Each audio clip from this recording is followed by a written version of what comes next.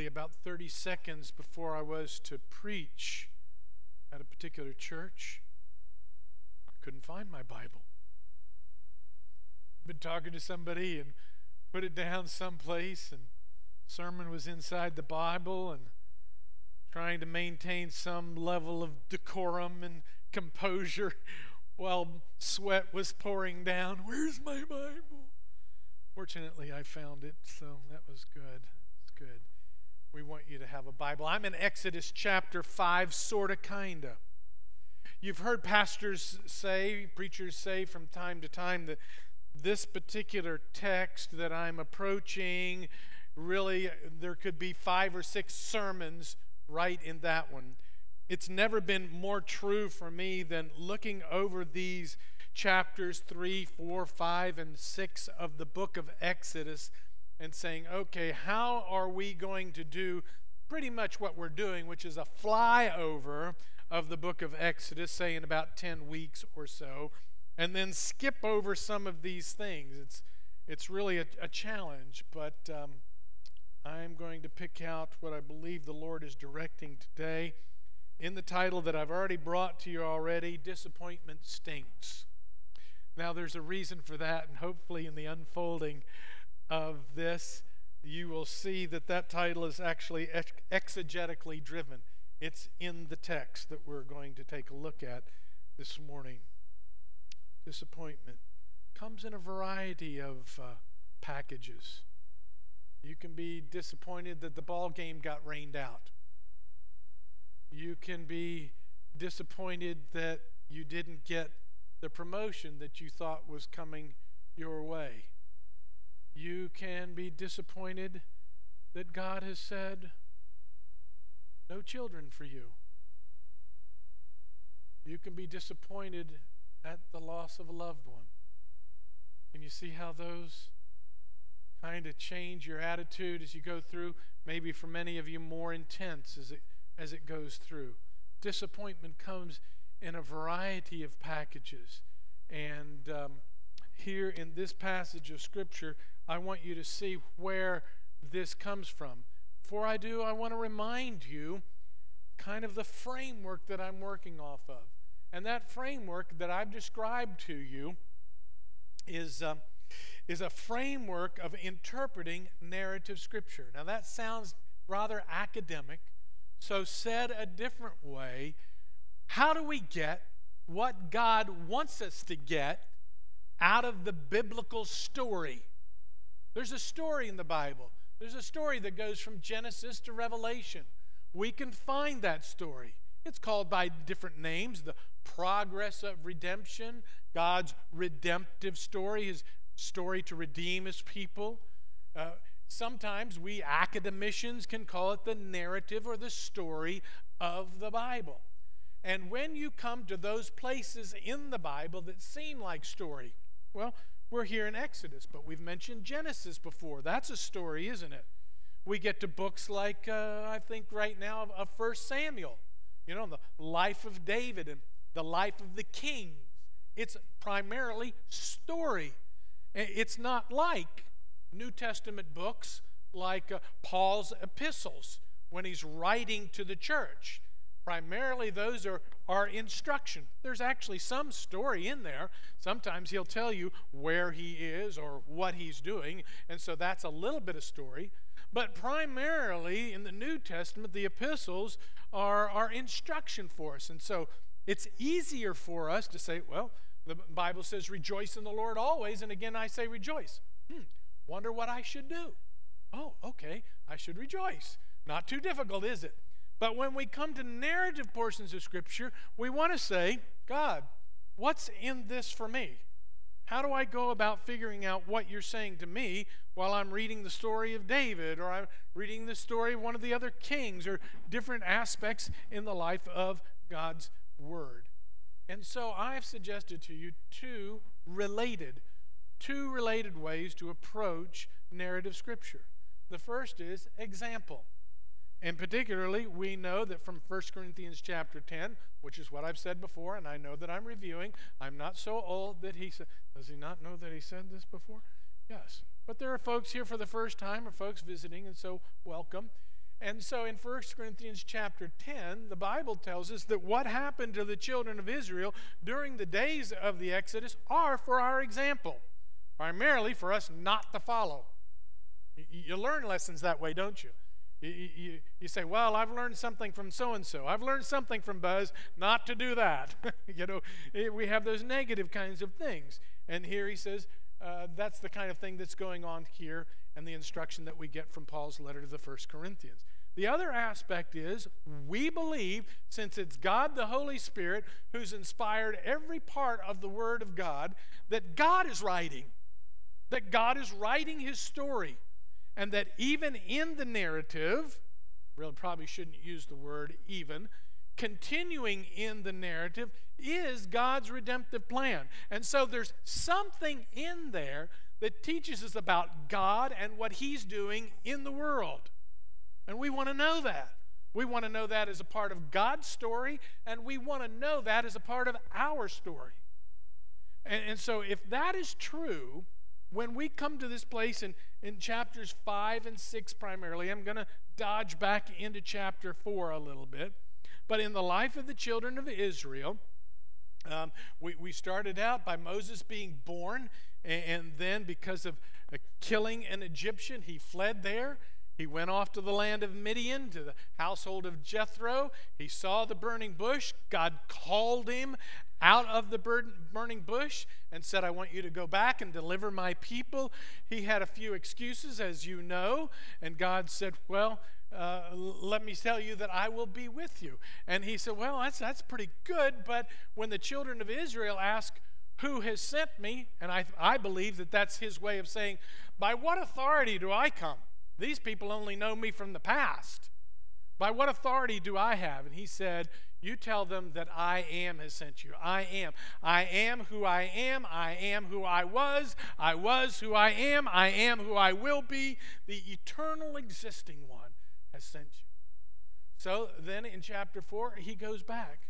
But he's still a little concerned. You see this over and over again in the life of Moses. A little in trepidation all the way through the journey. So he says, well,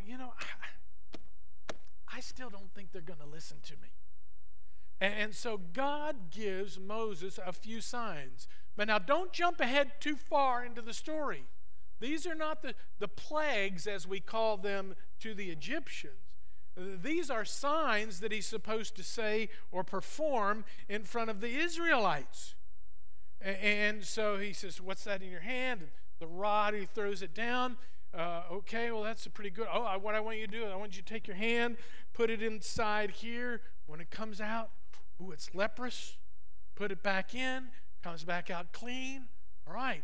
Now, if they don't listen to those two, what I want you to do is go down and get some water out of the Nile and come and pour it out in front of them. And when you pour it out in front of them, it will be blood.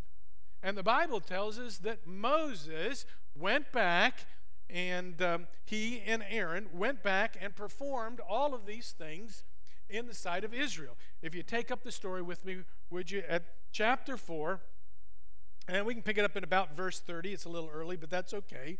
And Aaron spoke all the words that the Lord had spoken to Moses and did the signs in the sight of the people. So there they did it. Now look what happened. And the people believed, and when they heard that the Lord had visited the people of Israel, that he had seen their affliction, they bowed their heads and worshiped. They bowed their heads and worshiped.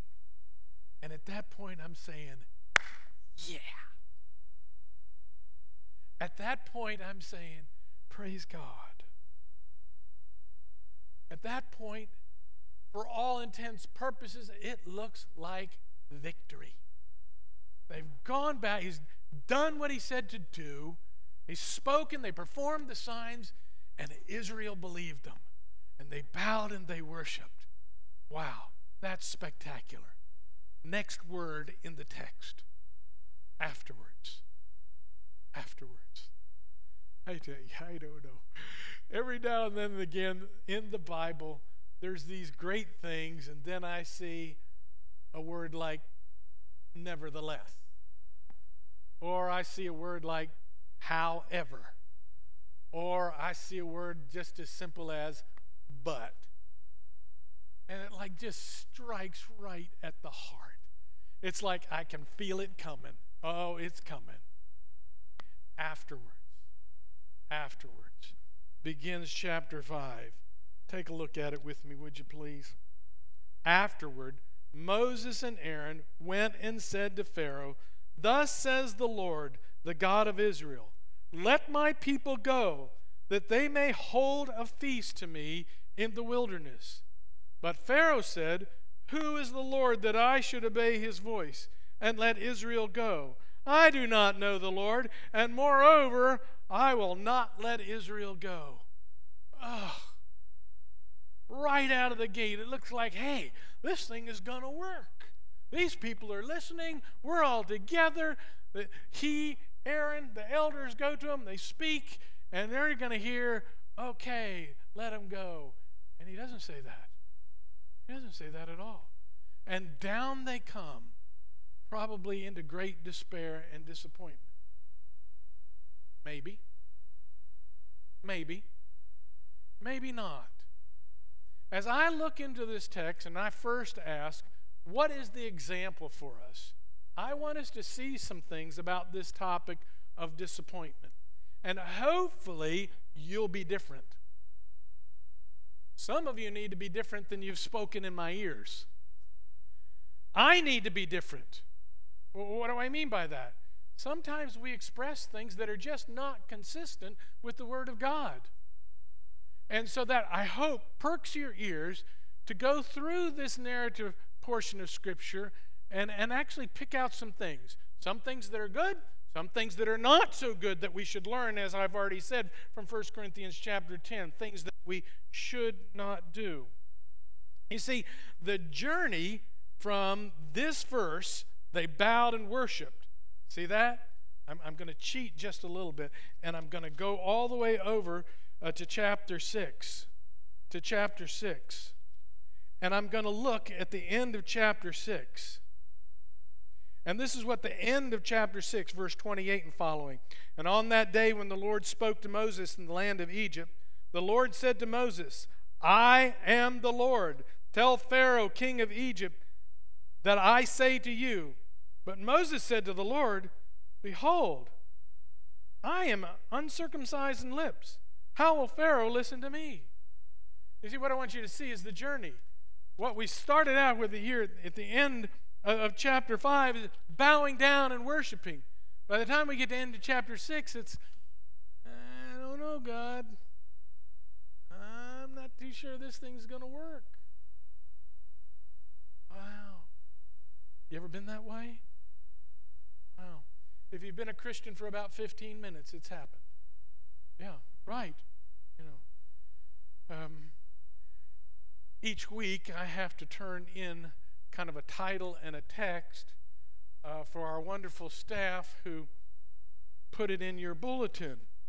So each week they've got the whole bulletin finished, and it's usually about Thursday, hopefully Thursday morning.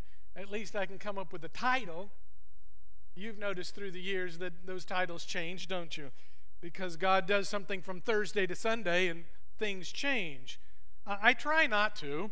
In particular, this week I tried not to. But I turned it in. Disappointment stinks, Exodus 5 and 6. Just read that, and so we stayed with that. Little did I know that by Thursday afternoon, God would say, here's a good example for you. And that good example came in our latest candidate for lead pastor of our church. We had been moving through the ranks and very impressed and praying and doing our due diligence and studying all written materials, doing all personal interviews, doing visits, doing all kinds of things. And then God said to the other church where our candidate was serving, I'm not finished with him here yet. I want him to stay here. We actually believe that, and we're in agreement. The things that are going on in that other church, we're in agreement. It didn't cause us pain to say that. Why? Because we're not the only church on the planet, folks. God has a living, growing, gospel-driven, biblically centered church all over the place. And the best we can identify, this man came from that such kind of a place. And so God said, I'm not finished with him yet. And that put us back at square one. Ooh. A little bit, but not a lot. And I hope that you'll see some of those illustrations of why not a lot as we progress on through here. Especially maybe in the very, very first point that you have here on your screens. And if you're taking notes, you can see it. What about disappointment? How are we going to deal with this as we move forward? Well, first of all, I would say that a good way to deal with disappointment is to recognize it's coming. It's not if, it's when, isn't it? It really is. In fact, the Bible testifies to that. You know, a few minutes ago, when I read through these first 2 verses of chapter 5, and I said, oh, look at Moses. Boy, he's probably in great despair. And then, if you were paying attention, you heard me say, maybe. Now, if we go back to chapter 4, and look at verse 21 and following. Okay? You all right today? You look a little tired. Sun getting to you? Okay. Come on now.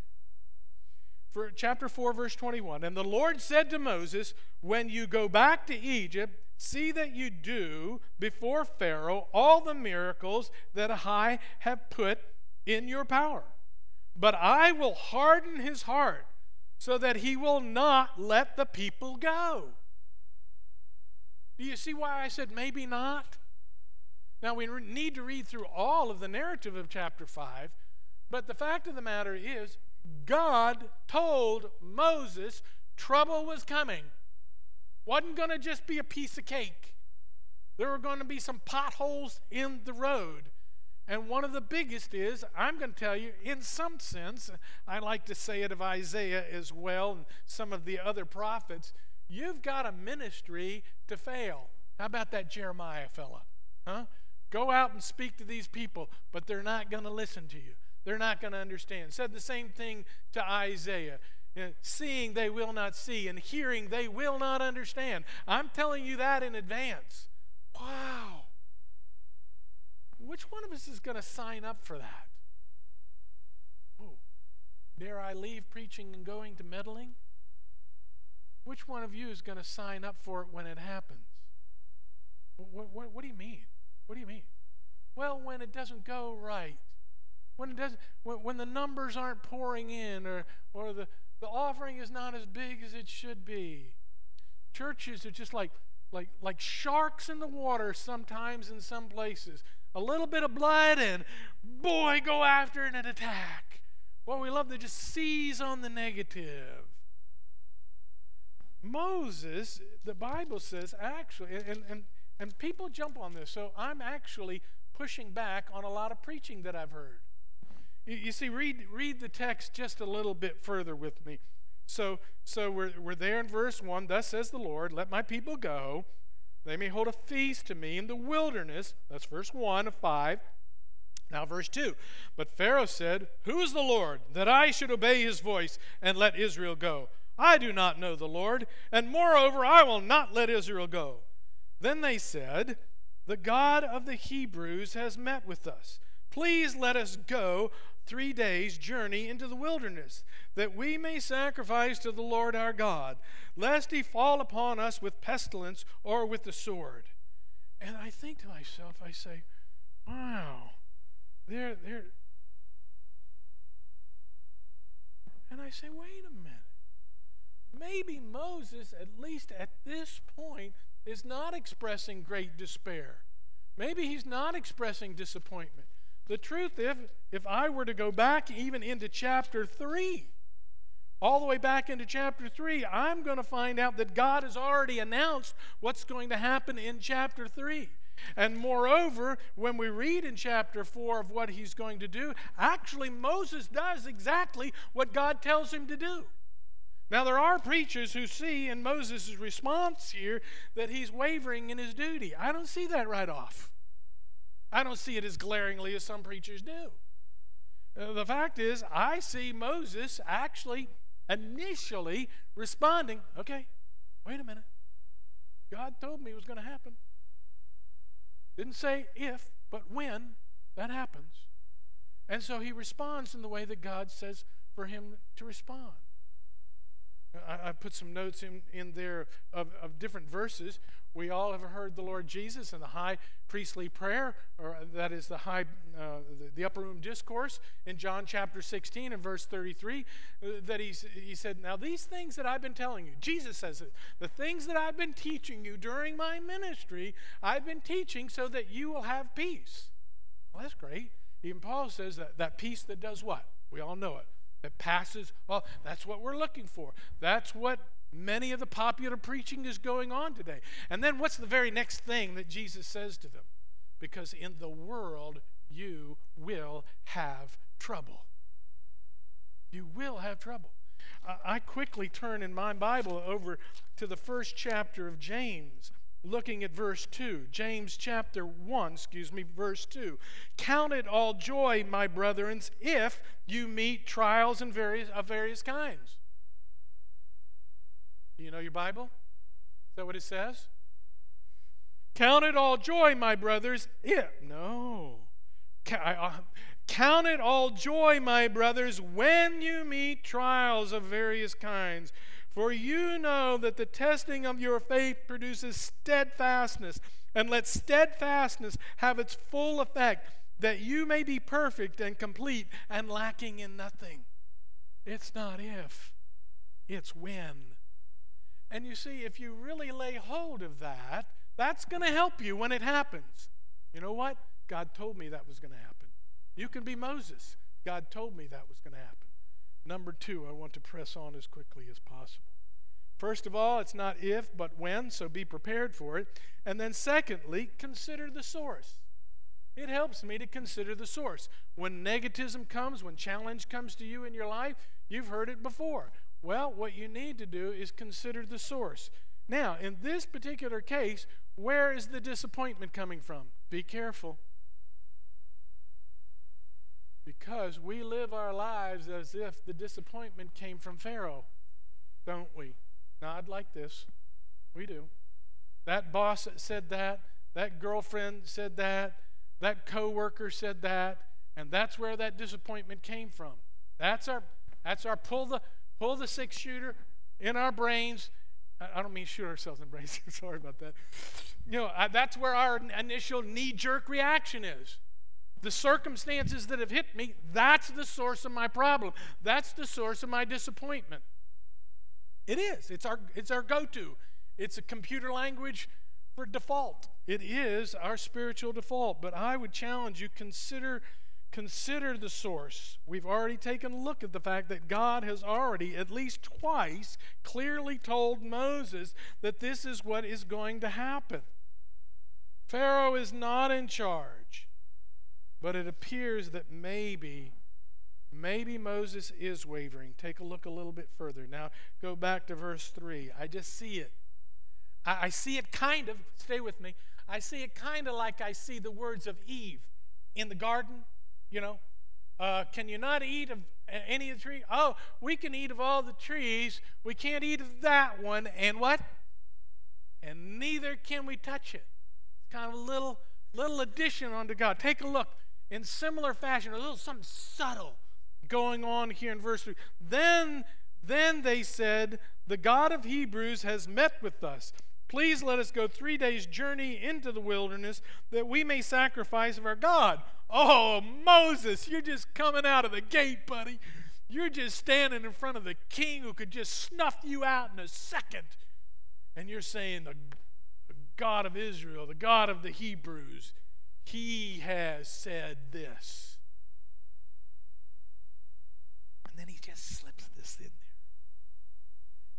slips this in there. Lest he fall upon us with pestilence or with the sword. Now, I could be reading too much into this, so you just back away, scratch it out, whatever. But it's like Moses is just stalwart. He's standing there so strong. And then as if to be somewhat passive-aggressive. You know what that means? To kind of say, hey, it's not my fault, but if we don't do this, God's going to wipe out. God's not going to punish you, which is not what God said. But He's going to punish us.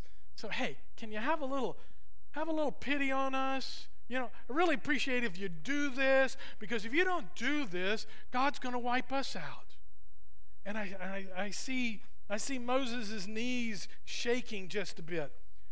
Who's the one who's dealt with more disappointment and challenge than anybody else in the Bible? Huh? Everybody knows that. It's trivia. If you go on Jeopardy, it's like, who was hit hardest, right? Job. You ever noticed on Jeopardy when there's a Bible column that they always choose it last? Almost every time. They can do science fiction, they can do physics, they'll do chemistry, but they won't touch that Bible. Okay, sorry.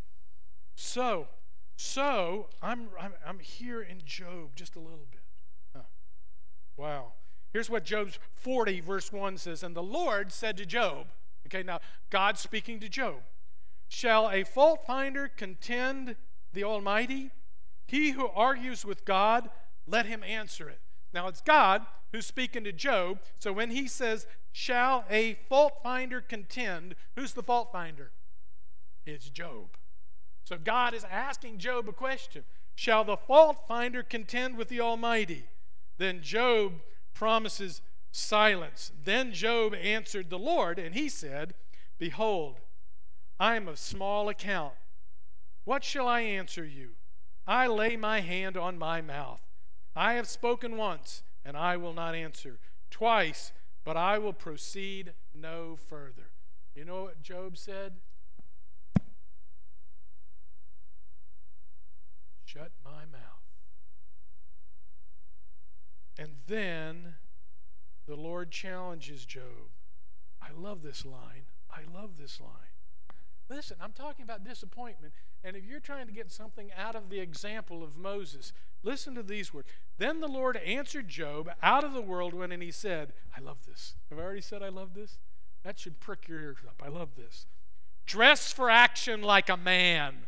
I will question you, and you make it known to me. Will you even put me in the wrong? Will you condemn me? You may be in the right? Question mark. I mean, God says, Mr. Job, attention. Put on your big boy pants. I'm about to come at you. And by the time he's finished coming at him, so to speak, and I go all the way to the end of the book, I know that you can do all things, Job says, and that no purpose of yours can be thwarted. Who is this that hides counsel without knowledge? Therefore I have uttered what I did not understand, things too wonderful for me, which I did not know. Hear, and I will speak. I will question you, and you make it known to me. I had heard of you by the hearing of the ear, but now my eyes see you. Therefore I despise myself and repent in dust and ashes. At the end, Job sees. My ears heard something before, but now I lay hold of it. I lay hold of it. He recognizes that the source of what has happened to him all through this book is not some storm that fell on the kid's house. It's not some disease that broke out on him. It's not the belittling and badgering of these three friends all through these 40-some chapters. But you know what? It was God all the time. It was God all the time in his life. Consider the source. Consider the source. I must press on. Number 3, the circumstances, I say, can get worse. And this is kind of what I meant when I said, okay, we're going to look at some of these things, and I hope you see some things you haven't seen before and that it changes. You remember that little thing back there? This is kind of, I pretty much haven't said anything that you didn't know already, right? Probably true. But take a look as we continue on through this text that's going on. After verse 3, he's confronting him, and I'm not going to read through it. You probably know the story, but the Pharaoh says, you know what I know your problem is? You're lazy.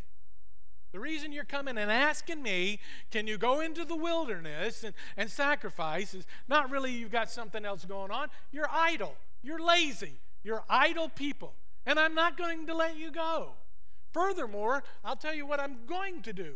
I'm going to tell the taskmasters that you are going to continue to make bricks. You're going to continue to meet the same quota that I have told you before. Yet, I am not going to give you all the materials you need to make those bricks. I'm going to take the straw away from you. I'm not going to provide the straw. I'm going to make you go out and collect the straw wherever you can find it. But don't you fall behind in one brick per day. And in this story, Israel has foremen who are Hebrews. Israel has foremen. Not all of their bosses are Egyptians. Some of their bosses, some of their foremen are Hebrews. And the Hebrews go into Pharaoh and say, Pharaoh, come on, man. Buzz paraphrase. Okay? But the problem that's going on here is not us. It's you. You're the one that's making the problem for why we're not producing as many bricks. And of course, Pharaoh, he said, well, yeah, I guess you're right. No. Pharaoh says, you're a bunch of lazy bums. And he beat the Israelite, the Hebrew foreman. He beat them. And they're crying out, why are you treating us like this? On through this chapter 5. Make bricks, make bricks. And verse 18 of chapter 5, go now and work. No straw will be given you, but you must still deliver the same number of bricks. Verse 19, the foreman of the people of Israel saw that they were in trouble when they said, you shall... This is funny, one of these quirky little funny lines for me. I don't know, call me weird. Verse 19, the foreman of the people of Israel saw that they were in trouble when they said, you shall by no means reduce your number of bricks, your daily task each day. And I'm thinking, is that your first sign? You know, you're in captivity. You've been beaten. But I think maybe what's trying to be conveyed here is when he heard him say it again. In other words, they'd been beaten. They're coming back and pleading their case again for a second time.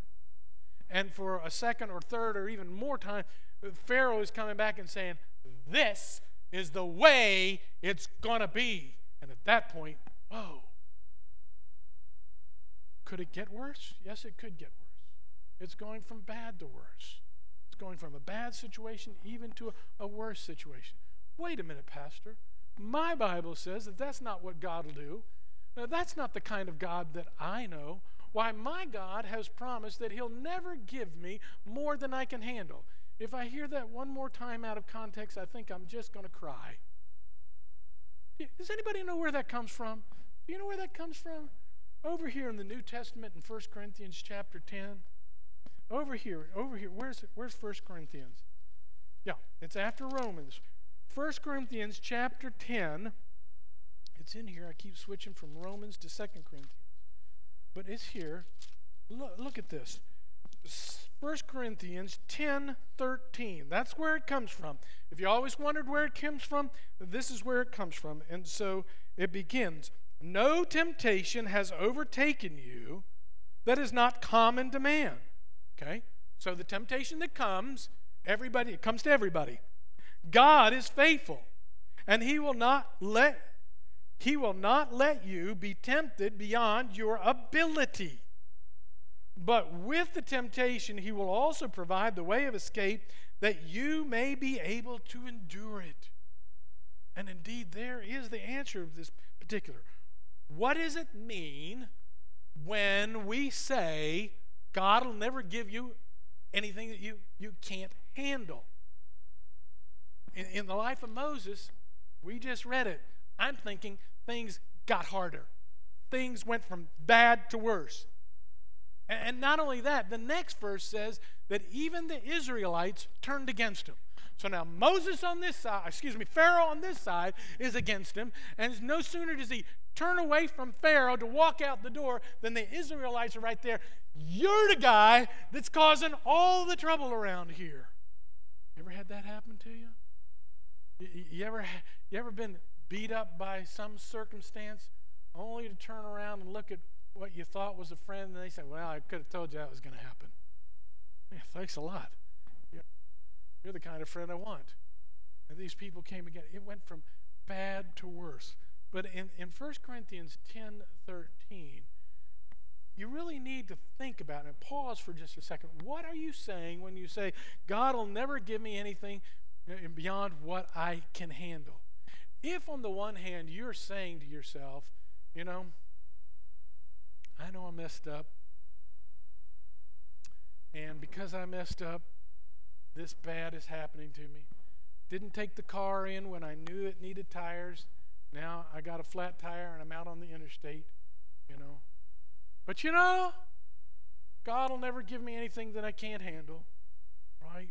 Great. Well, I got to leave the car there. Okay. Call somebody to come pick it up. Get a call from the truck. Truck says, listen, I'm at exit 42 and there's no car here. Somebody's stolen the car. It's gone from bad to worse now. It's gone. But you know what? Hey, God's not going to give me any more than I can handle. Here's what I want to really convey about this. And it is a soapbox, and when I use that, you know that I'm talking about things that kind of get into my craw. Because I hear this line most prominently in the prosperity gospel churches. I hear this saying, listen, let me tell you what God's going to do for you. Let me tell you what you can depend on God for. And there's all of these wonderful kinds of things at least.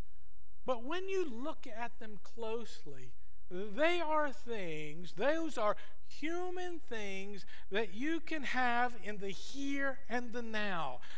And that's not the gospel. It leaves out Jesus. It leaves out eternity. It leaves out the consummation of your eternal joy. It leaves it out complete. It says, you know what it says? Look here. This is what it says. It says the same thing that Satan said to Jesus in Matthew chapter 4. You see, one of the temptations Satan said to Jesus in Matthew 4 was this. And he put him up on the pinnacle of a hill, and he looked out all over all the kingdoms of the world. And Satan said to Jesus, if you bow down, I'll give you all of this. If you bow down, I'll give you all of this. And that was a silly, if not stupid, ridiculous thing to say to the King of Kings. Because guess what? What he was actually saying was not, look out at all of this and I'll give it to you. Because the fact of the matter is, it was already Jesus's. It was already his. What Satan was saying to him is, I'll give it to you when? When? I'll give it to you before when? I'll give it to you before the cross. And if you read Acts 2:22 and 23, the cross was God's plan. See, the cross was God's plan, but I'll give it to you in the here and now. You know what the prosperity gospel leaves out? It leaves out the cross of Jesus Christ. And it's an abomination. Oh, God will never give you any more than you. If that's what you mean, you are in the wrong place. On the other hand, if you are focused on eternal joy, then you're going to say, you're going to say with the Apostle Paul, that I may know him in the power of his resurrection and the fellowship of his sufferings. I get to know Christ, not only the way God raised him from the dead, but I get to know Christ in the fellowship of his sufferings. I'm not going to take the time because I'm probably running. I haven't looked at the clock yet. I should have, but I haven't. I like Acts. There's several places in Acts. One in the life of Paul further on down. One earlier on in the life of Peter and the apostles. They heal somebody and they get thrown into prison. They get thrown into prison. They come out and they're being chastised by the religious leaders of the day. We told you not to speak anymore in this name. And the reason I connect to this, because the same word here in our text goes over to Acts. Can I digress? You here? Are you here? I'm going to digress. Okay, so Moses just spoke to Pharaoh. He turns around like this and he's walking out the door. And they're the elders and the leaders of Israel. And they said, I'm not looking at the text right, but they said this. They said, may God look on you and judge you for what you've done. They pronounced a curse on him. They pronounced a curse on him. May God look on you and judge you. It's your fault we're in this trouble. Now, the reason I do that, now fast forward back to Acts. You back? You back? And Peter looked at the religious leader. We told you not to speak in his name. And Peter looked at those religious leaders and he said, I'll tell you what. You go ahead and judge. Go ahead. Go ahead. Go ahead and judge us. It's fine. You judge whether we should obey you or whether we should obey God. Isn't that a great line? Woo. Makes a Baptist jump just a little bit. Right? You judge. Wow. God will never give you more than you can handle. I've got there's 2 sermons in this, and I'm only partway through the first one. I'm going to see what time it is. Okay, it's 20 minutes till. I'm going to pedal. Here we go. Number 4, seek the Lord as your only hope. Seek the Lord as your only hope. In the midst of disappointment, where are you going to look? I tell you, God, the power of the Holy Spirit is saying, yield. Now, that's what's happening here. In this passage of Scripture, they met Moses, the Israelites, in verse 20, met Moses and Aaron, who were waiting for them. They came out from Pharaoh, and they said to them, the Lord look on you and judge, because you have made us stink in the sight of Pharaoh, his servants, and have put a sword in their hand to kill us. Then Moses turned to the Lord.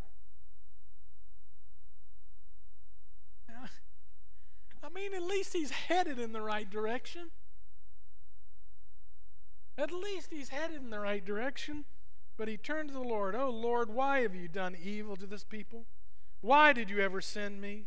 For since I came to Pharaoh to speak in your name, he has done evil to this people, and you have not delivered your people at all. Now, that's actually where I got at least a part of the sermon. You say, Pastor, I don't even see the word disappoint in all of this text. I'm telling you, I see despair and I see disappointment right there. God, why have you done this? And yet, in the face of it, here's one of those situations where you do opposite of what you see in the text. You do what the psalmist says in 69. In Psalm 69, just listen to it. Save me, O God, for the waters have come up to my neck. I sink in deep mire where there is no foothold. I have come into deep waters, and the floods sweep over me. I am weary with my crying out. My throat is parched. My eyes grow dim with waiting for my God. More in number than the hairs of my head are those who hate me without cause. Mighty are those who would destroy me, those who attack me with lies. What I did not steal, must I now restore? O God, you know my folly. The wrongs I have done are not hidden from you.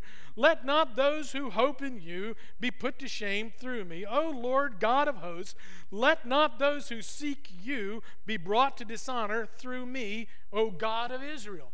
There's so much in that. That's a wonderful passage to preach. But he's just coming in great despair, and he's saying, oh, why is this? I'm down deep in the mire. And furthermore, he goes so far as to say, listen, I'm not perfect. I'm not innocent in this matter. And God, you know the faults that I have committed. And he's just crying out completely to God. Let not, I love this part, let not those who hope in you be put to shame. Now, I read through it fast, but think about what that's saying. You see? And I want you to get this about a disappointment. Because you have an opportunity. The gospel is on display in your life in the midst of real disappointment. Oh, Pastor, I didn't get that. Do that again? Okay, we'll read the text.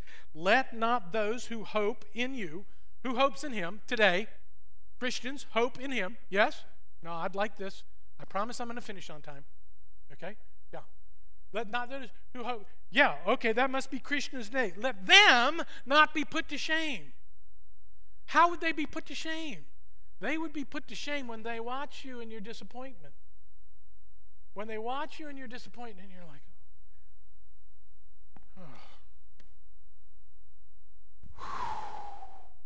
guess we're going to have to go borrow money. Oh, man, I guess we're going to have to go back and live with our parents. Oh, man, I haven't got the money to... What are they seeing? What are they seeing? They're not seeing you hope in the Lord alone. And number 5, when you're in the midst of that incredible disappointment, what should you do? I'll tell you what you should do. Watch this. Here's what you should do. You ready?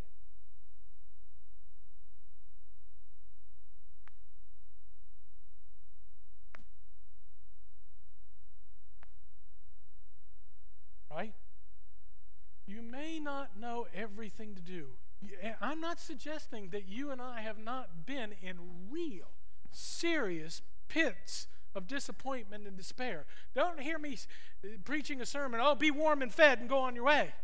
It's not what I'm doing. It's not what's happening here. I'm talking about people who have a little girl in the hospital who may not live. I'm talking about people who are starting chemotherapy this week and it's scary.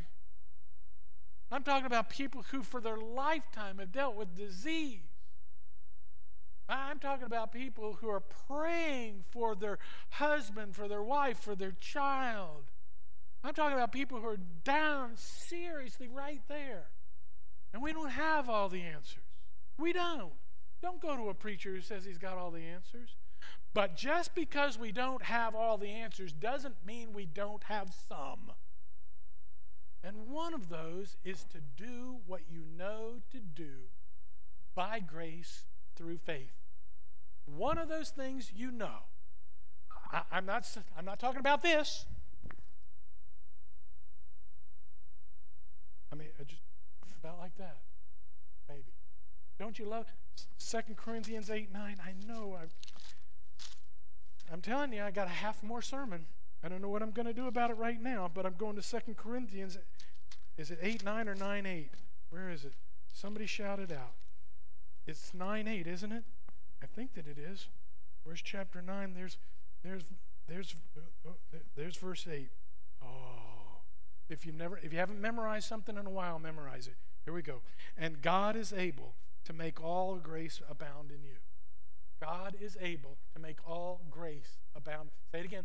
God, you don't even have to memorize. Oh, the rest of it's very good. But right now you can memorize just the first part of it. And God is able to make all grace abound in you. And God is able to make all grace abound in you. And God is able. He's not Elijah and the prophets of Baal. He hasn't taken a vacation. He hasn't stepped aside. God will never leave you or forsake you, is the truth of the promise. And God is able to make all grace abound in you, so that having all sufficiency in all things at all times, you may abound in every good work, as it is written. He goes on. God is, you know something.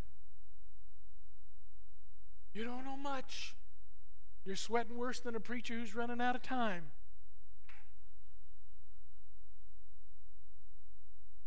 And you say, oh God, give me that grace for just this one.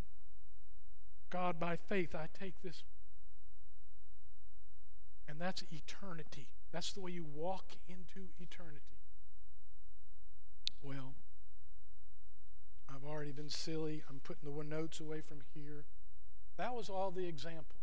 I do want to at least leave you with the picture of the redemptive gospel. It may not be something that you see in this text. I didn't see it until I was studying it. I'd like to go back to chapter 5 very quickly as I close. I love it, though. I'm going to live on it for a while. So I'm back at chapter 5 in verse 20. They, that is the Israelites, the leaders, met Moses and Aaron, who were waiting for them. as they came out from Pharaoh. And they said to them, so now this is the Israelites speaking to Moses and Aaron, "The Lord look on you and judge, because you have made us stink." Disappointment stinks, doesn't it? You have made us stink in the sight of Pharaoh.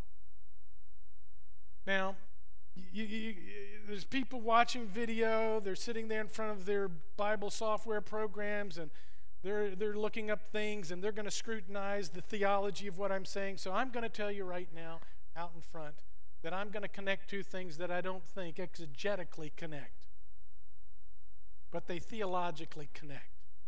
What does that mean? That means that I don't think that this passage of Scripture is talking about this passage of Scripture over here in the New Testament that I'm going to cite. I don't think the two are talking about one another, but theologically dead on target.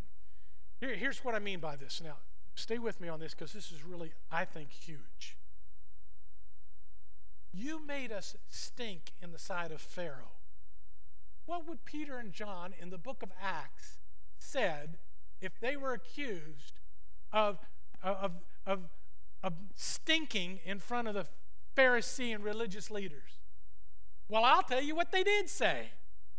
The Bible says that they went away praising God that they were able to suffer for him.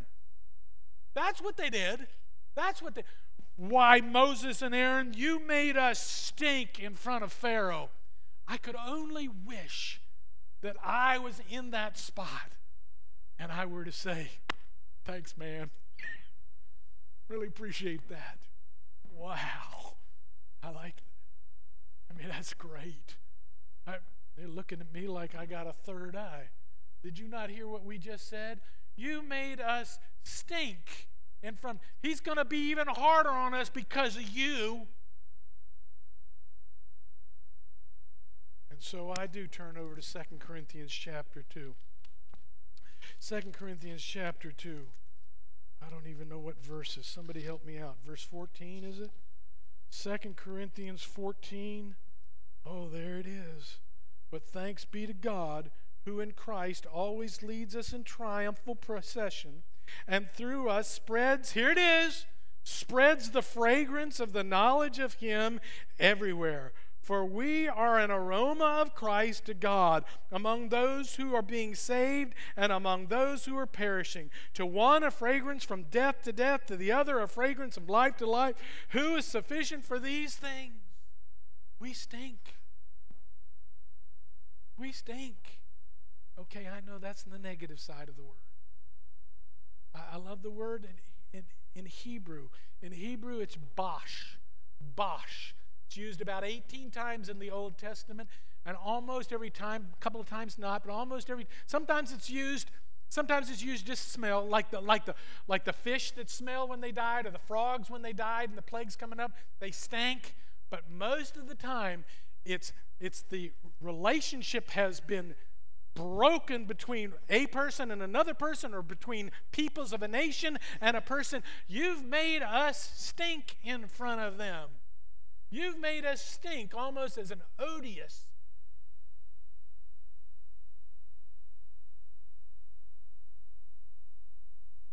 Where is the redemptive part of this story? I just like that nugget, and I'm giving it to you. You see what I mean by 10 sermons in one passage? I realize that. What are you going to do in the times of disappointment? You take a look at these things in the time of great disappointment. But I hope you stink. I hope you stink. I hope you smell with the aroma and the fragrance of Christ, so that other people will look. That guy's a little in the head, isn't he? He is weird. Do you see all the stuff that's happening to him?